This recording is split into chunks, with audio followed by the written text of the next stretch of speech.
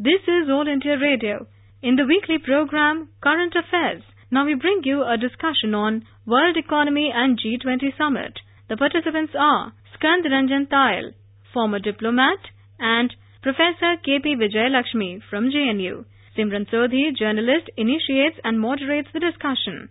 Today we are discussing the ongoing G20 summit which is taking place in Japan this year. Prime Minister Narendra Modi landed in Japan yesterday, and today he held a number of bilaterals along with various leaders who have assembled in Osaka for the G20 summit. The G20 summit sees the gathering of world leaders to discuss various issues which are facing the world. The Prime Minister earlier in the day today met the US President Donald Trump. He also had a bilateral meeting with the Japanese leader and with the Crown Prince of Saudi Arabia. He also held an informal meeting with the BRICS leaders. Professor Vijay Lakshmi, when you see the gathering of the world leaders in Osaka and we see this is like the top leaders of the world are in one place and they're going to discuss various issues which face the world community globally. One, how do you see India's participation at the G20? And more importantly, how do you see this as an opportunity for India to put its own voice globally on many of the issues which we feel are unique to India? I would say the feeling one gets when G20 has been in existence since 1999. Its role, its vision and its voice in global affairs from G7 to G20 has become very much a defining voice. But in that voice, India matters. That is the first thing that you can make out. And you say India matters, it matters both in terms of its contribution to the meeting itself, which means its views on various issues, as well as the issues that India defines as important to it. Two ways of looking at these things. So this is very important. India matters. Secondly, it's not about anymore just an opportunity to voice our concerns.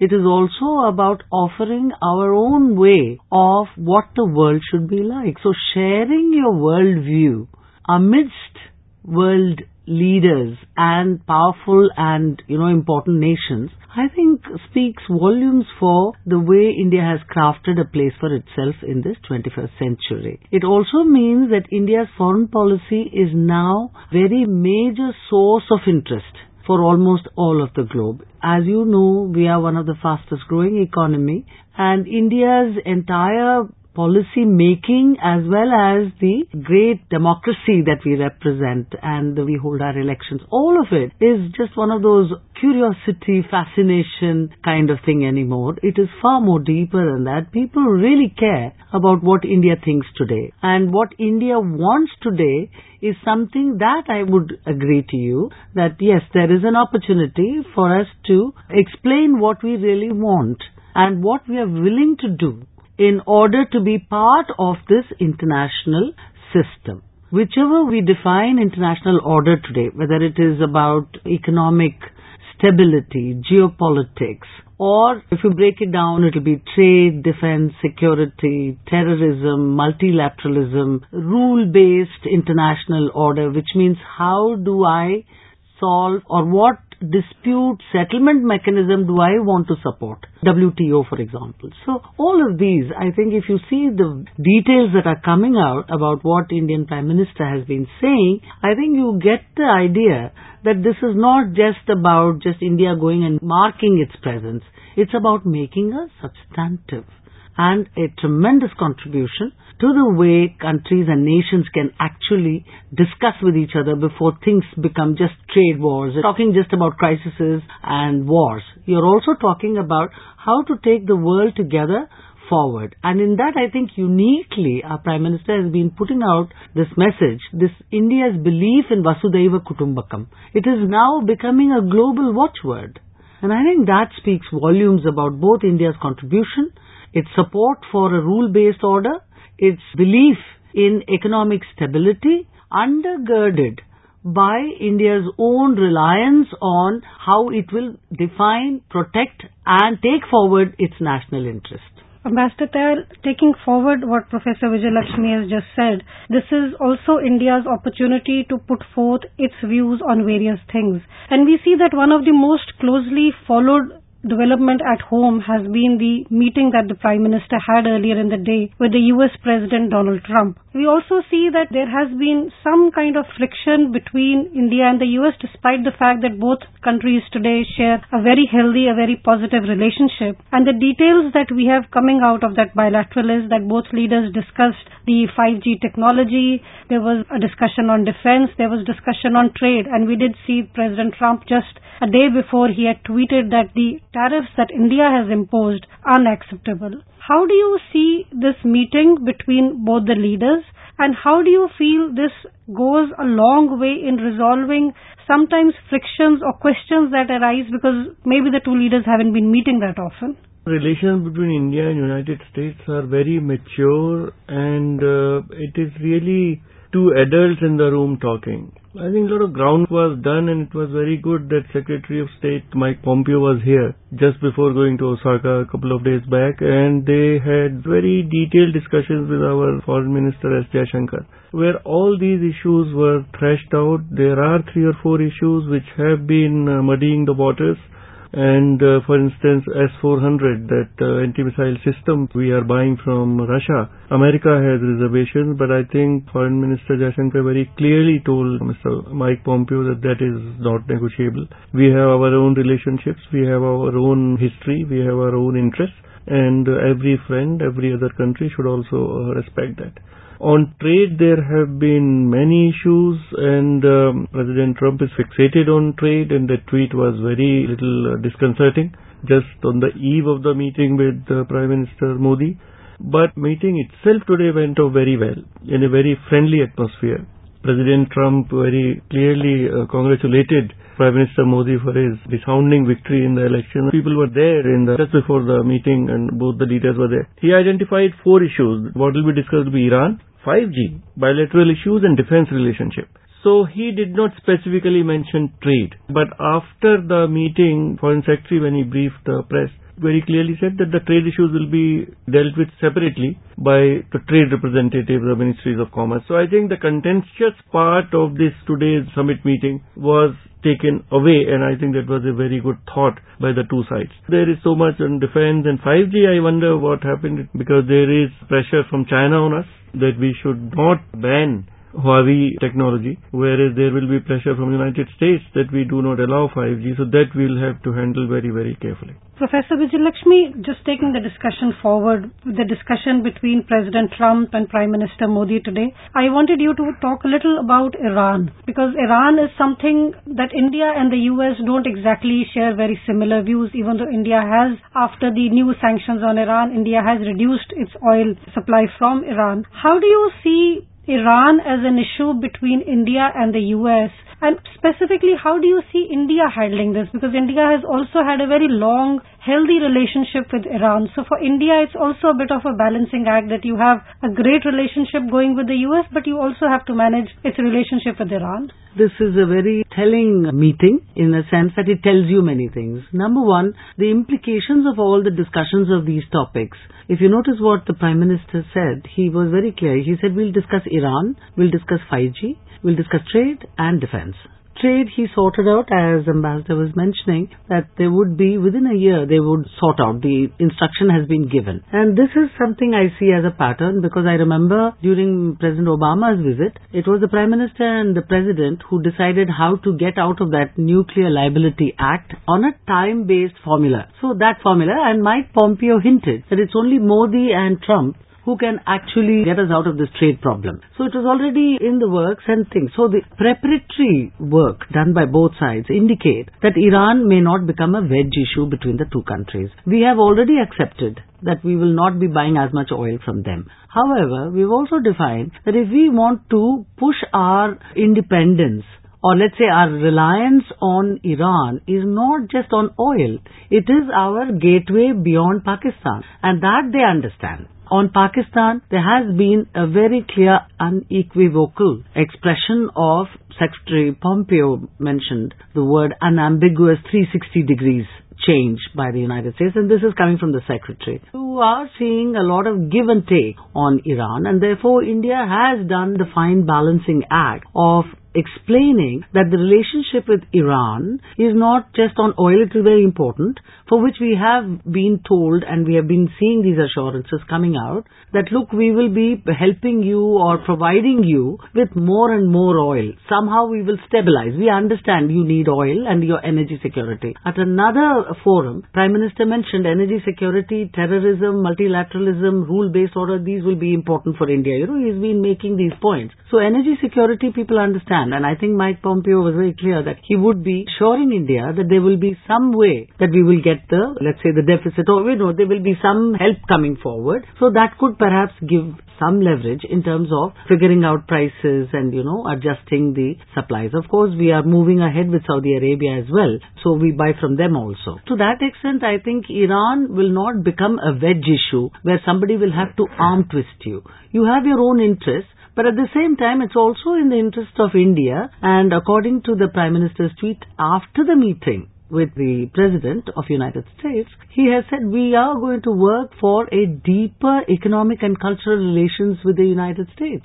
He has been very clear in terms of saying that we will pursue a deeper strategic partnership. But he has also said there is an invaluable strategic partnership with Saudi Arabia. So I do see that there may be some give and take on Iran, and India has kept in mind that the stability of Gulf. Now there's a third aspect to Iran, which is about the regional stability and the role Iran plays, according to the United States, in terms of destabilizing the region with Hezbollah and Houthis, the Yemen conflict and Syria, etc., etc. So now there is a sense that India has 8 lakh people living there. So we are very concerned, I think, about our people who have to operate in very turbulent and economically destabilized region would mean a lot of difficulties for us. There is an understanding that India's role or India's positions on these issues are somewhat complex, and they are being thought out even as we speak on variety of implications that will impact us directly on people who live there, on the kind of oil supplies that we need to keep growing and developing, managing the geopolitical tensions, and of course on our own relationship with Iran itself. So all of these have been, I think, well put out to the extent that there is a wide understanding that India is not only bothered about energy, buying oil. It's not transactional problem. Many myriad things involved in our relationship with Iran. So you're seeing that being put across, which is why you heard the President of the United States comment that we had a very productive and useful meeting. And I'm sure he was briefed by the Secretary on exactly what India needs and what it wants from a certain policy position that they're going to take. So all this, I think, has been done in a very careful, and therefore, as it was mentioned, these are adults talking. Ambassador Tayal, just taking a slightly different, we also saw that the Prime Minister today attended one of the multilaterals, which is a meeting of the RIG, Russia, India, China. We have a grouping where we see the Russian President Vladimir Putin, we have the Indian Prime Minister Narendra Modi, we have the Chinese leader Xi Jinping. When you see this grouping, and they have also held a meeting on the sidelines of G20, do you somewhere feel that this is also a counterweight to the influence that the US exerts on the world and on individual nations? How do you see this grouping and its significance today? India is pursuing a multi-directional foreign policy, and we are trying to be friends with all the major countries, all the major powers and all the major blocs. Now, Prime Minister Modi had one trilateral, Russia, India, China, and another which he named as J, Japan, America and India, where if you, for any outside observer, it would look at totally different perceptions of the world and ideologies and the worldview, that which way the world should go. But India is in both. That is the great strength of India. We are like a bridge. We had non-aligned policy at some point in time. It is multi-aligned now. That should be kept in mind, and it is a great thing. Our Prime Minister can go to Israel as well as to Palestine. As Professor said, we have very good relations with Iran as well as with the United States. So in that context, but the main point which was mentioned in RIC was the WTO reforms. The pressure is coming from United States, very unilateral actions which they are taking as far as trade is concerned, whether it is against China or against India or even against Canada, etc. Prime Minister has been saying is that we need these institutions, but these institutions need to be reformed. Whether it is WTO, whether it is UN Security Council and the whole bunch of organizations which is called the world order. Ultimately, when we say that there should be a global order, there should be a rule, everybody should follow the rules. Somebody is setting the rules, and those multilateral agencies do need reform. I think that point came both with RIC and as well as in the meeting in BRICS. So that is very important and should be noted. Professor Vijayalakshmi, do you feel what some people have pointed out, the fact that the US-China trade feud, it has cast some kind of a shadow on G20? Do you feel that the way US and China constantly doing this to one another, do you feel that it affects an institution or an organization like G20? Well, not directly, but yes, these are two biggest economies of the world. So they have a very definite impact on the rest of the world. So there's no denying that. But just to give me a minute on Iran, one of the big takeaways that President Trump seems to have not only joked President Putin that, don't meddle with our elections, ha ha ha, that kind of bonhomie.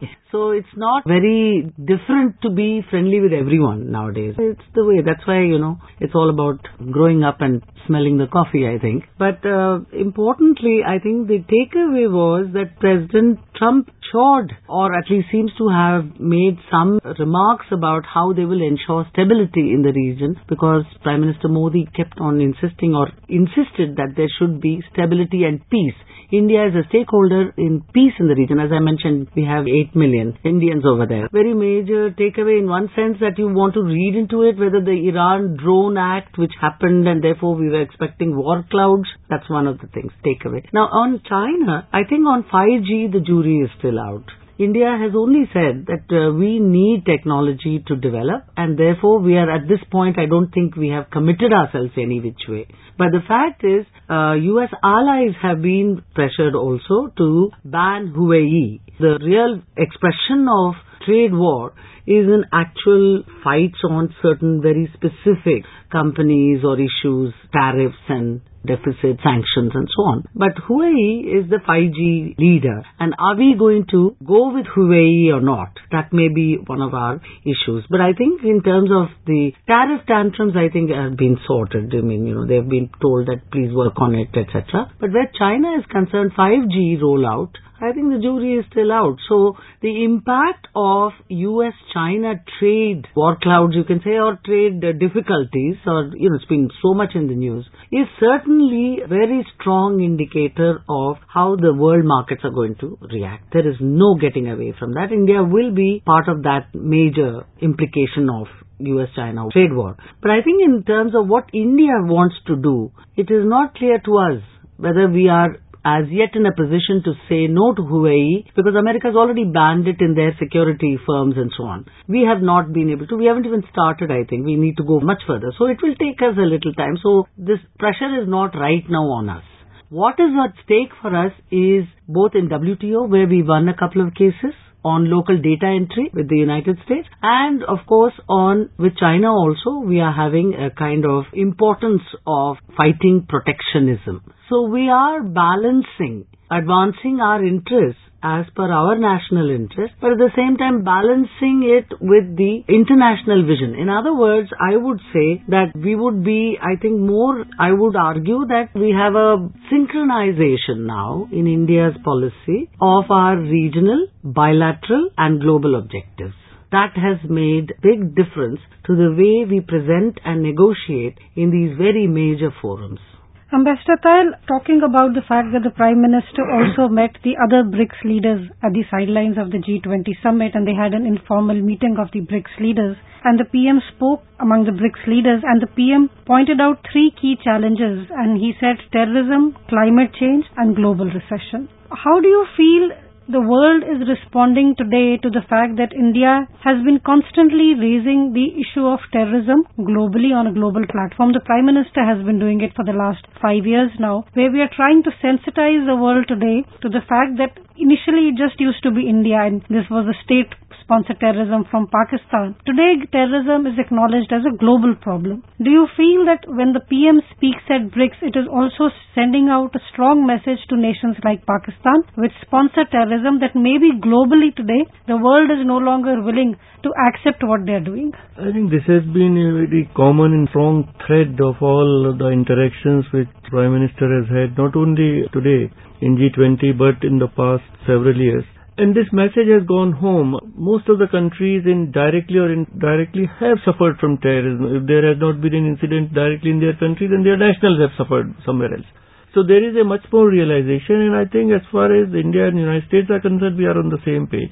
But on BRICS and also on RIC, what the Prime Minister pointed out was that the financing of terrorism needs to be stopped. And I think this was an indirect reference to the Financial Action Task Force and the whole mechanism by which Pakistan has been answerable, and they have to account for their own misdeeds and correct actions. And the FATF will again consider this in October, which is about 23 odd members. So pressure has to come from different members. And BRICS is the platform. Then through bilaterally we have to do in Russia, India, China. He also said that terrorism is the main menace against the humanity, and also it impedes economic interaction.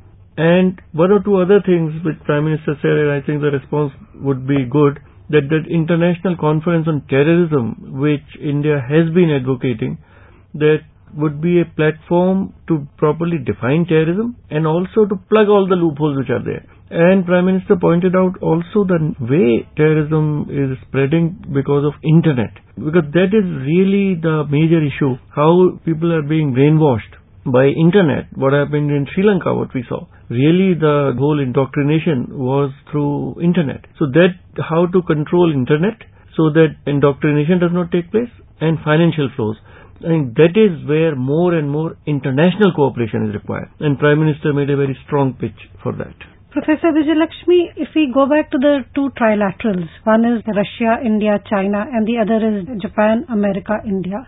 How do you find, one, you have Russia in one trilateral, the second trilateral has the US.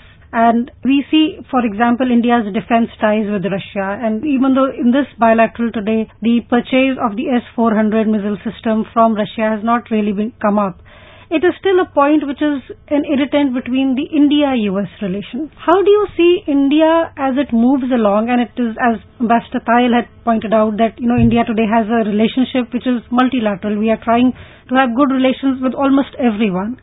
How hard is this going to be, and what do you think India needs to do that you can keep this old healthy relationship with Russia, especially in terms of defense, going, but you also balance it out with a US-India defense relationship which is also growing very fast? At some point they seem not parallel, but at the same time India is attempting to take them both together. How possible do you think this is for India today? I think one of the things that one gets as we have watched the past 4 years in particular is that we are able to navigate between various great powers because we have this understanding undergirding our approach, which is that I have to synchronize my needs, my concerns bilaterally, regionally and globally or internationally. Unless I synchronize them and harmonize my interests, I'm not going to be in a position to negotiate. So I think that part has been achieved, and therefore we are able to negotiate with both of them, even if they have differences between each other. One news item in particular I'll mention to you, which says that we may offer to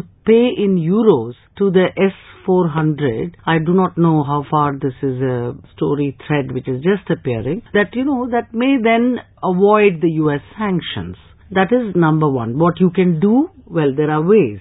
The second thing is, we are also directly negotiating with the United States on foundational agreements to deepen our defense ties.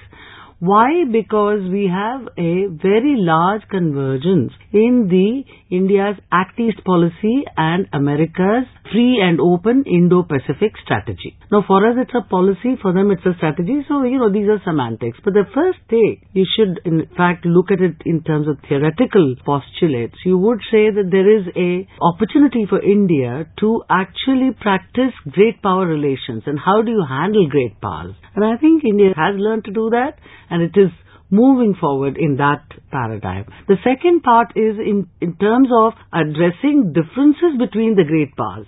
It has to be your national interest. And as I said, number one is to see whether we can buy something through some other way rather than just say, no, I won't agree with you, I'll do what I want. So you're not an outlier objecting to everything, but you're saying, look, this is what we need, and we have already done this maybe. So you negotiate. You negotiate on, you explain to friends. And that's what Secretary Pompeo seems to have said in his earlier visit, which is so well timed. If you just see the timing, it's impeccable, Wednesday. So clearly he said we are friends and there will be differences among friends, we need to sort it out. So this can be a starting point, I think. So therefore I think it's not difficult for India to explain that we need to buy what we need for our security. I don't think anybody can argue against that point. So therefore they will be very careful weighing of options. Now, while there are these news items which tell you that the Americans have said we will stop H-1B visas because of tariffs, there was one story. On the defense stories, there was this that interoperability will be affected, which means that, whatever we are giving you is not going to be going forward. No, but then on the other hand, you also see the foundational agreements, LEMOA, SISMOA, and now we're looking at BECA. I think you're seeing a lot of work going on over there. So how do you then balance all this information? You balance it by saying that while we are interested in preserving a certain basic interest that we are to safeguard and build our defense capacity, which will not be negotiable, at the same time we are also willing to work with our friends to see how best we can accommodate their own concerns on this matter. So I think given that, we're doing quite well with CATSA this side and we are saying we'll do the Euro. So there may be a way out in that. So where's the problem? But yes, it is the elephant in the room and everybody thought S-400. Even people who didn't know what S-400 was, we were all thinking it will come up. So I think there's a heightened expectation of the role India will play because Turkey was already admonished because of course they are allies and part of NATO, So there is a difference in the relationship. But India is the non-ally who is very important for them. We have got a lot of strategic STA1, so many things, if you look at our defense relationship, it has been very multi-layered, very measured, and it takes time to understand how it has moved step by step. So it cannot be that this deal is going to jeopardize that deal. Mr. Tayal, we also saw that on the sidelines of the G20 summit, the Prime Minister today held a number of other important bilaterals. He met the German Chancellor, he also had a bilateral with the Japanese leader Shinzo Abe, and he also met the Crown Prince of Saudi Arabia, Mohammed bin Salman. How do you see India's reach to nations as diverse as Germany, Japan, Saudi Arabia, and also the fact that India today in a unique position where it enjoys good relations with Saudi Arabia, Germany, Japan, and also is trying to maintain a relationship with Iran today. How do you assess these bilaterals in the light of the fact that India's foreign policy today is extending to almost every major nation in a positive fashion? We are a country of 1.3 billion people and we have a very strong developmental agenda. It is very important that there should be peace and security in our region as well as in the world. And in all these endeavors, we require partnership of many countries in different ways. With Germany, we have technology transfer issues. With Japan, ultimately, always there is an issue of rising China and how India and Japan together can, if required, contain China. We are allies whatever way Indo-Pacific goes in the security issues. With Saudi Arabia, we of course have about 3 billion Indians working in Saudi Arabia, and for our energy security, it is very important that Saudi Arabia increases production of oil so that there is stability of price of crude, because in case supplies are declined from Iran. Then also Saudi Arabia for the first time is investing from their sovereign fund. They have a huge sovereign fund, I think $2-3 trillion in India's economy. So we have diverse requirements, we have very large requirements, and I think it is a success of our foreign policy that most of these countries want to engage with India, want to invest in India, they have trust in India, they believe in the goodwill and friendship which people of India have for the peoples of all these countries, and our leadership has with all these countries. Thank you. Thank you. Thank you. You are listening to a discussion on World Economy and G20 Summit. The participants were Skandaranjan Tayal, former diplomat, and Professor K.P. Vijayalakshmi from JNU. Simran Sodhi, journalist, initiated and moderated the discussion. This program was produced and presented by the News Services Division of All India Radio. You can also listen to this program on our website, newsonair.com. You may email your opinion about this program at airnsttalks@gmail.com.